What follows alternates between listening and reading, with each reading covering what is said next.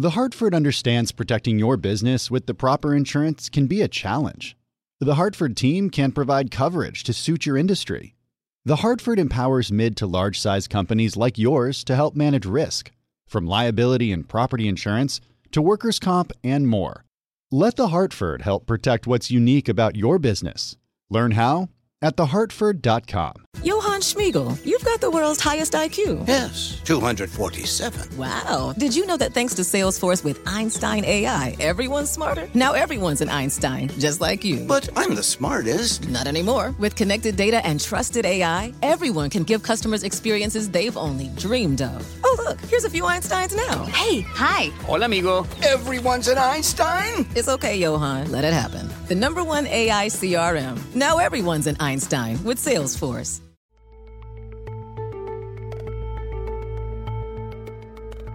Welcome to Out of Office. I'm your host, Malika Kapoor.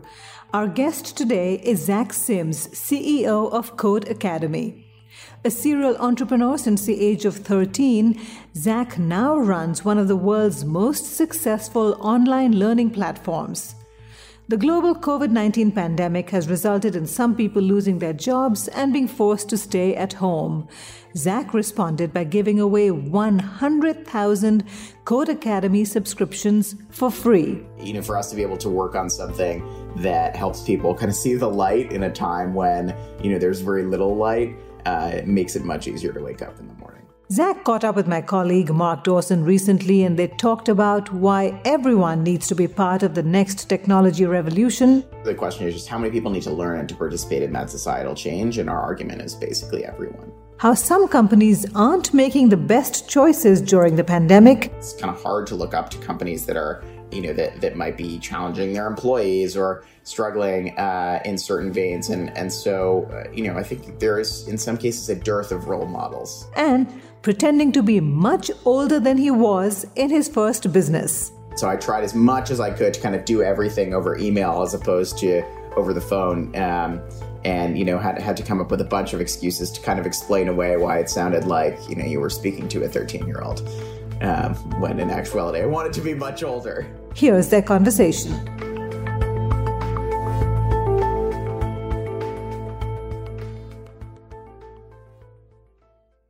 So obviously your business, very, very successful home learning, e-learning service platform, perfect for having half the country stuck at home, no? The company itself, fortunately has attracted a lot of new learners because I think more than ever with schools closed and with people losing their jobs, learning these technology skills is super critical. Has the furlough period been the most successful period for your company? Absolutely, yeah. I think we've grown pretty substantially over the past couple of months. The company has added at this point millions of new learners around the world. And our hope is, the product is available to many of them for free. And so, and we've also given a bunch of scholarships to people. So the hope is that we can be helpful. I think our focus during this time, many companies, I think, had this fork in the road of should we be helpful and give things away, for free, or there are obviously companies that focused on profit. And I think we were lucky enough to be able to do the former and focus on, doing good things for people that may have been negatively affected. Under the hopes that, that pays off for them and for us over the long term. Some online services weren't prepared for the huge demand that naturally came from people being at home, or all these new users of their services. Was there anything that sort of reached capacity very quickly in the first week? You had to go and buy some more servers? It was definitely stressful. I think a definite roller coaster ride. And during the period when, people are finding where they're going to spend time long term, just getting used to being at home, doing shifts with their significant others and their kids. So I think on top of, new and weird and scary life situations, I think people had to manage, this crazy onrush of new attention. But I do think, online learning has grown substantially. I think it probably pales in comparison to the growth that Zoom has seen, which, is 10x, something like that. I think most online learning companies have grown, 3 to 4x over this period. And we've been lucky that has scaled easily would be the wrong word, but kind of relatively well with a lot of the work that our team has done. So they put in long hours, but we've fortunately been able to make it work. 100,000 is a very important number the past few weeks. So read an article that said you reached 100,000 paying members. And like you said, also giving 100,000 scholarships to workers affected by COVID-19. Was that deliberate to have the same number, 100,000? It wasn't. I think we were trying to figure out, if we could do as much as we could, kind of how much could the company give away and still be a business. And so I think we tried to push ourselves to the limit of that. There's obviously a cost for us to provide the service. And so 100,000 kind of came from that. And again, there's no real profit motive in giving those scholarships to folks that have been affected. And so the hope is just that, we can make a difference and help them get back on their feet. And that over the long term, we have a bunch of people that are really great testimonials for Codecademy who had really good experiences, who got new jobs, who got themselves out of a bad situation because of using the product. And I've read some articles where you got some fantastic anecdotes about your Academy graduates, what they were doing. There was an Uber driver that he told you the story what he's doing. I mean, what's been the sort of greatest success stories that you can remember and stuff that makes you proud? Yeah, I think, it depends on the times, but I think recently there is, during the pandemic, one of my favorite stories was a automobile kind of factory employee named Alan, lives in Missouri, who had been furloughed by COVID-19. His wife is a restaurant worker, and the two of them were doing Codecademy together. And I think they were doing it for free, and they both said it kind of gave them purpose and meaning during a time when being laid off or furloughed from their jobs had resulted in just this general malaise and depression, and it kind of helped them see where they could be in the future. And I think for us to be able to work on something that helps people kind of see the light in a time when there's very little light, it makes it much easier to wake up in the morning. Good. Yeah, so one of the joys of us doing this over Zoom is that I can read your tweets back at you. It's nothing bad, don't worry. So June 10th. So next time someone says programming isn't useful to pretty much everyone, here's a Major League Baseball pitcher using Codecademy to analyze his pitching. So that's a great, fantastic example. Who is still saying that programming isn't useful? Yeah, I think very few people don't see the value in programming these days. I think it's pretty clear. Mark Andreessen said in 2011 when we started the company, software is eating the world, by which he meant software. Every company will become a software and technology company. And I think at that point, that's definitely true, especially if you look at the markets these days. The markets are driven by technology companies for the most part. I think that the question is how many people need to learn technology to participate in that change and revolution. And our argument is always that, more technology literacy across a broader swath of people, maybe people that haven't been exposed to technology before, is critical. And so I think everyone knows now that technology is a skill of the future. The question is just how many people need to learn it to participate in that societal change. And our argument is basically everyone. A lot been written, if you take the doom monger's perspective about what AI can do to society, humans, the role of humans in the world, basically. How does it feel to be potentially part of that horror story?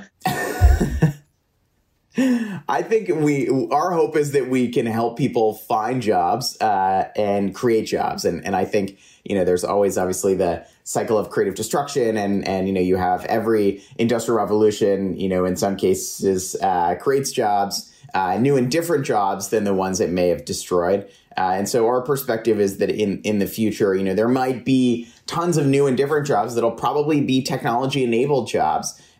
Even though AI may change some sections of the economy, that, we are training people for jobs that are the last to go, if you will. And it'll be a really long time before people are really at risk of losing these software related jobs.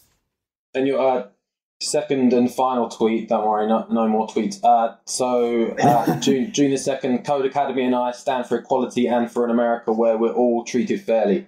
# Black Lives Matter. How have you seen... obviously, it's Black Lives Matter has come back in prominence during COVID-19. How have you seen that develop from your point of view?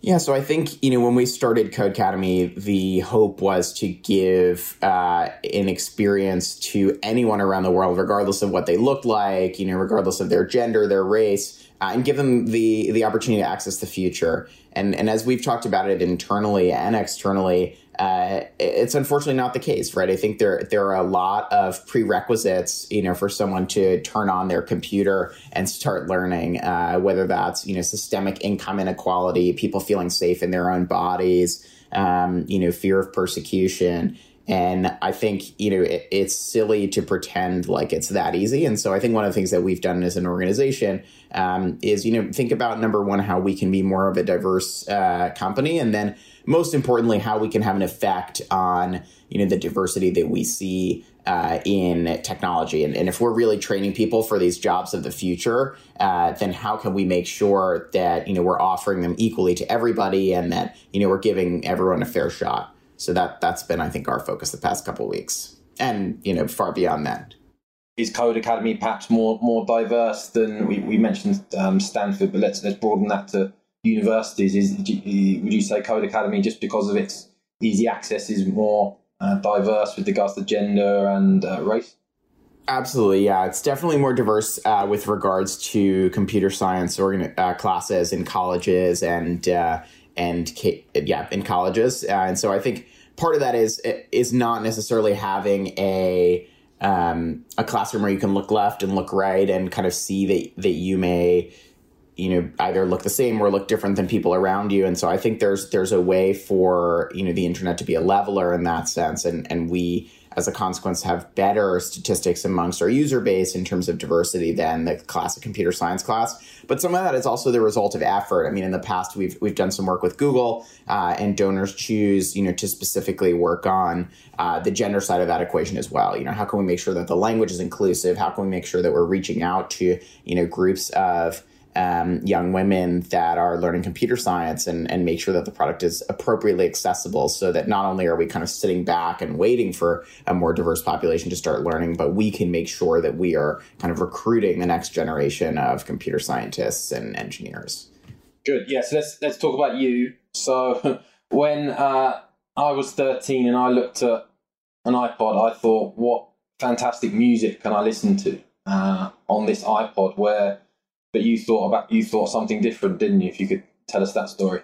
Yeah, so I started my first, I guess you could call it a business, when I was 13. I got an iPod, as you mentioned, and I had a couple of thoughts. The first was like, what should I cover it with? And I think back then, there were pretty nascent market for accessories. The iPod was relatively new. And so, I went down a rabbit hole. I tend to get obsessive about things and, discovered a bunch of case manufacturers and some of them were in China, and then basically started importing, small volumes of iPod cases to sell because I figured if I was having this issue, other people might have the same one. And so I kind of did that and started importing some. I worked with a couple of case manufacturers in order to design iPod cases for them. And always the more challenging thing was not getting across the fact that I was 13 at the time. I remember talking to someone who I was working with, and of course I had an exceptionally squeaky 13-year-old voice at the time. And so I tried as much as I could to kind of do everything over email as opposed to over the phone. And had to come up with a bunch of excuses to kind of explain away why it sounded like, you were speaking to a 13-year-old. When in actuality, I wanted to be much older. You didn't cover the phone in a handkerchief or anything? No, not that, or use one of those like weird, kidnapping style voice modulators, so you didn't know who you were talking to. Face it, your business is unique. It faces challenges and risks that are specific to your industry and to the skills you and your team bring to every challenge. You need experienced insurance professionals. The Hartford accepts the challenge. The Hartford understands that protecting your business with the proper insurance can be a challenge. The Hartford team can help provide coverage to suit your industry. The Hartford empowers mid to large-size companies like yours to easily manage risk, from liability and property insurance to workers' comp and more. With experience in underwriting, risk engineering services, and claims, The Hartford faces any challenge to deliver innovative, customizable solutions that your industry and your unique company demand. Let The Hartford help protect what's unique about your business. Learn how at thehartford.com.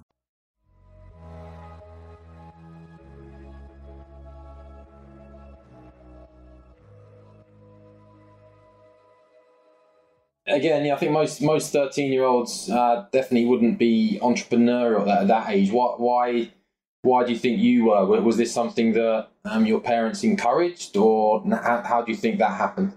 Yeah, I think they definitely encouraged it. The original idea had been mine. I think, it was it feels silly to call it like my version of a lemonade stand.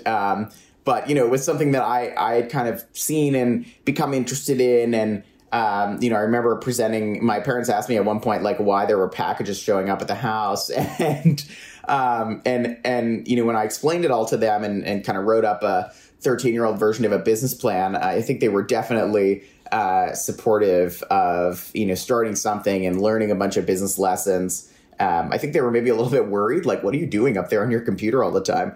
But, pleased that I was working on something that was entrepreneurial and learning these lessons from a young age.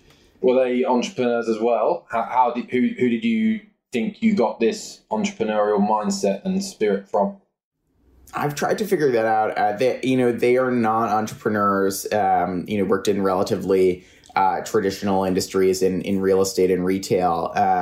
But I think they kind of always encouraged me to do whatever I wanted to kind of fulfill my dreams and aspirations, if you will. And I think I'm really lucky to have grown up in a way where it wasn't an incredibly rigid childhood. And as a result, I think I kind of found these interests. My parents raised me to be curious. And so I found these interests, decided, it would be interesting to work on, at the time, iPod cases, now obviously programming and jobs, and they were supportive. And I think knowing that it wasn't like I was kind of evading some kind of dictate and I needed to work on my schoolwork instead of this, probably made it easier to get started and keeping on, if you will.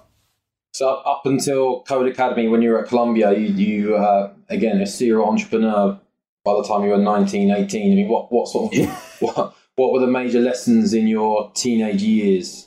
I think one of the cool things that I had done in high school is I wrote for a blog that was kind of a pre-TechCrunch, if you will, that at the time was called Rev2. And I got the opportunity to interview a bunch of folks that were building like early, at the time, Web 2.0 applications. So one of the things that stuck out to me in retrospect is I interviewed Aaron Levie from Box when Box launched in like 2005, 2006.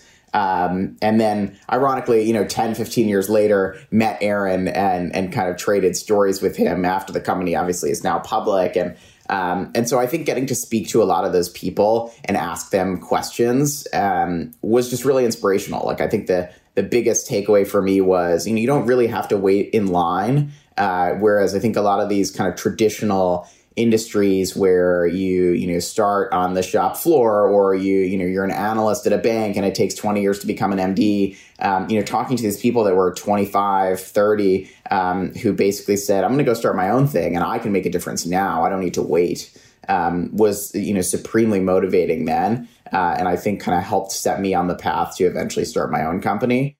And then, so Code Academy started at Columbia. It started as an internal thing for your co-students. That's correct. So maybe talk me through how did that start?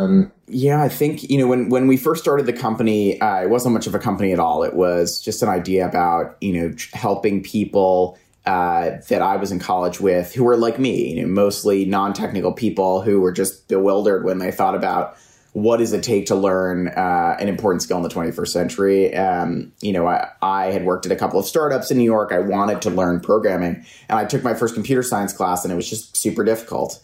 And as a result, I talked to my co-founder, and I said, it seems like there's a lot of people out there that want to learn this, but we keep making this much more difficult than it needs to be.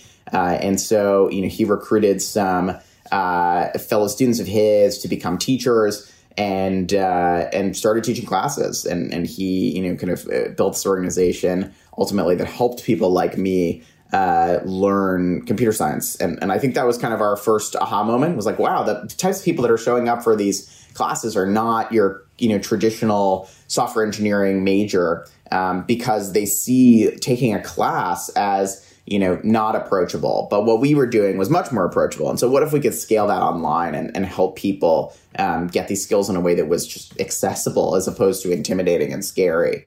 Were there any calamitous mistakes in the first few years that you look back on and think, oh, that was a dreadful idea. How could I even think of that? So many. I think being thrust into this position of, being the CEO of a company when you've never actually really worked at a company full time is a real problem. I think for me early on, learning how to manage was a real challenge. And I think, that there's everything from, I remember, when I had to fire our first employee, that just it was physically impossible for me to do so, because, I was friendly with the people that we worked with. And I think that kind of determining how to be a manager when I had never really been managed myself, was a real lesson. How to hire people, I think. And how to pace yourself. I think early on, we started the company, we moved back to New York, and we were, interviewing as many software engineers as we could during the day from, 9 to 5. And then we were working from 5 p.m. to 1 or 2 in the morning, writing code and writing new courses, and then doing it all over again the next day. And I think we had no idea about, how to pace ourselves, how to live our lives. And we just thrust ourselves into working, 18, 19 hours a day, not taking care of ourselves, eating terrible food, not sleeping, and thinking that that was how it had to be done. And we had to just grind it out in order to build a company. And I think in retrospect, that was a massive mistake as well. What's your sort of average working week now? How does it compare to the 100, 120 hour weeks that you were doing previously? I think I'm probably working less from a pure hours perspective, but much more productive when I am. All these, hopefully this is not too Silicon Valley, because I definitely cringe when I hear what you said about the folks that wake up at 4 a.m.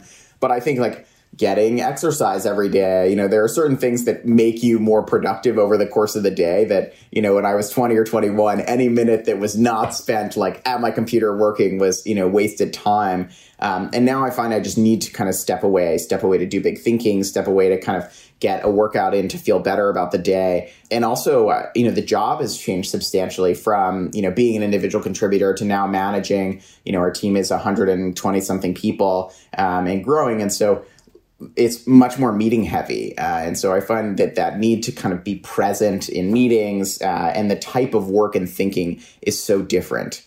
And as a consequence, the things that I do around the edges change. So I think trying to make time to think, this is such a cliche thing, but is so important, whether it's blocking a day off every week or, a couple of weeks ago, I went away for, 3 days in the middle of the week and tried to turn off email to try to just focus on a bunch of, bigger picture second half of the year planning things that we needed to do. Because the average day, especially now that we're all remote, is, email, Slack, Zoom, and you're kind of getting barraged by this set of things that you always have to do. And it's hard to be proactive in that circumstance. Are you on social media? What's your view on the role of social media? As a formerly heavy user of Instagram and Twitter and Facebook and all these things, and now significantly less so, I find that they're a distraction. And I think we've thought at times, how can we as a brand and how can I as the CEO kind of better use social platforms? But I think as a participant and as a place to spend time, it just is it's a vortex where your whole day can be spun up into Facebook and Twitter and Instagram. So I do my best to avoid them all at this point because I find that they just are dramatic time sucks. How about in the world of business now? Who do you look at and think that person does great things in the world of business? I wish I had some of their skills. Who's that person? I think Slack is very impressive. Lately, Stuart Butterfield, I think, runs a business that is very, seemingly is a fun, easy to use business that is kind of upended communication. But he's also built a culture that seems to be very conscious and deliberate as well. I think on the other hand, similarly, Zoom, obviously, over the course of the pandemic, very top of mind. I think, Eric Yuan also has built a company that many for a very long time would have said was very boring. Enterprise software is not the most riveting and exciting, and nor is video chat. But seemingly has taken something from nothing to, a massive cultural phenomenon overnight, and also just seems to be, having never met him, but seems to be a good guy. And, focused on family, focused on kind of really customer obsessed as he builds his business, which I think is super impressive and low ego while he's at it. I think as I look at the public markets, those two companies are public, but and outside of technology, I think it's kind of hard sometimes to find people that set a great example. In particular, I think you see what a lot of the travel and hospitality companies are doing now. It's kind of hard to look up to companies that are that might be challenging their employees or struggling in certain veins. And so, I think there is, in some cases, a dearth of role models. Interesting. So you've achieved a hell of a lot by the time you're 30, and we do 30 years in the future when you're at the ripe old age of 60. What do you want to achieve before you're 60? Yeah, I think what I've always wanted to do with my life is to kind of create something that outlasts me. And so my hope is that, Codecademy can be this institution that, is the number one gateway in the world that connects people to economic opportunity. And so I think there are many forms that could take as a business. Maybe we're a public company by then, but to me, it's more, have I built something really enduring that I can look back on? And maybe at that point, I'm not even involved with the business. But, it's really like having created something and made something that lasts far beyond my time here. So 30 years from now, I hope that, that is an institution and that I can look back on that. Also, I want to write a book someday, but, that's when I have some more free time, we'll figure that one out.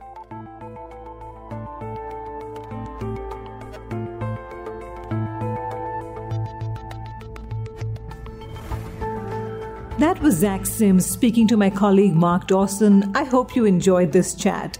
Remember, you can find more episodes of Out of Office on the Bloomberg Terminal, Bloomberg.com, Spotify, and Apple Podcasts.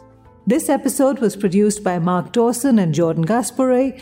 I'm Malika Kapoor. I'll be back next week. Till then, stay well, stay safe, and thank you for listening.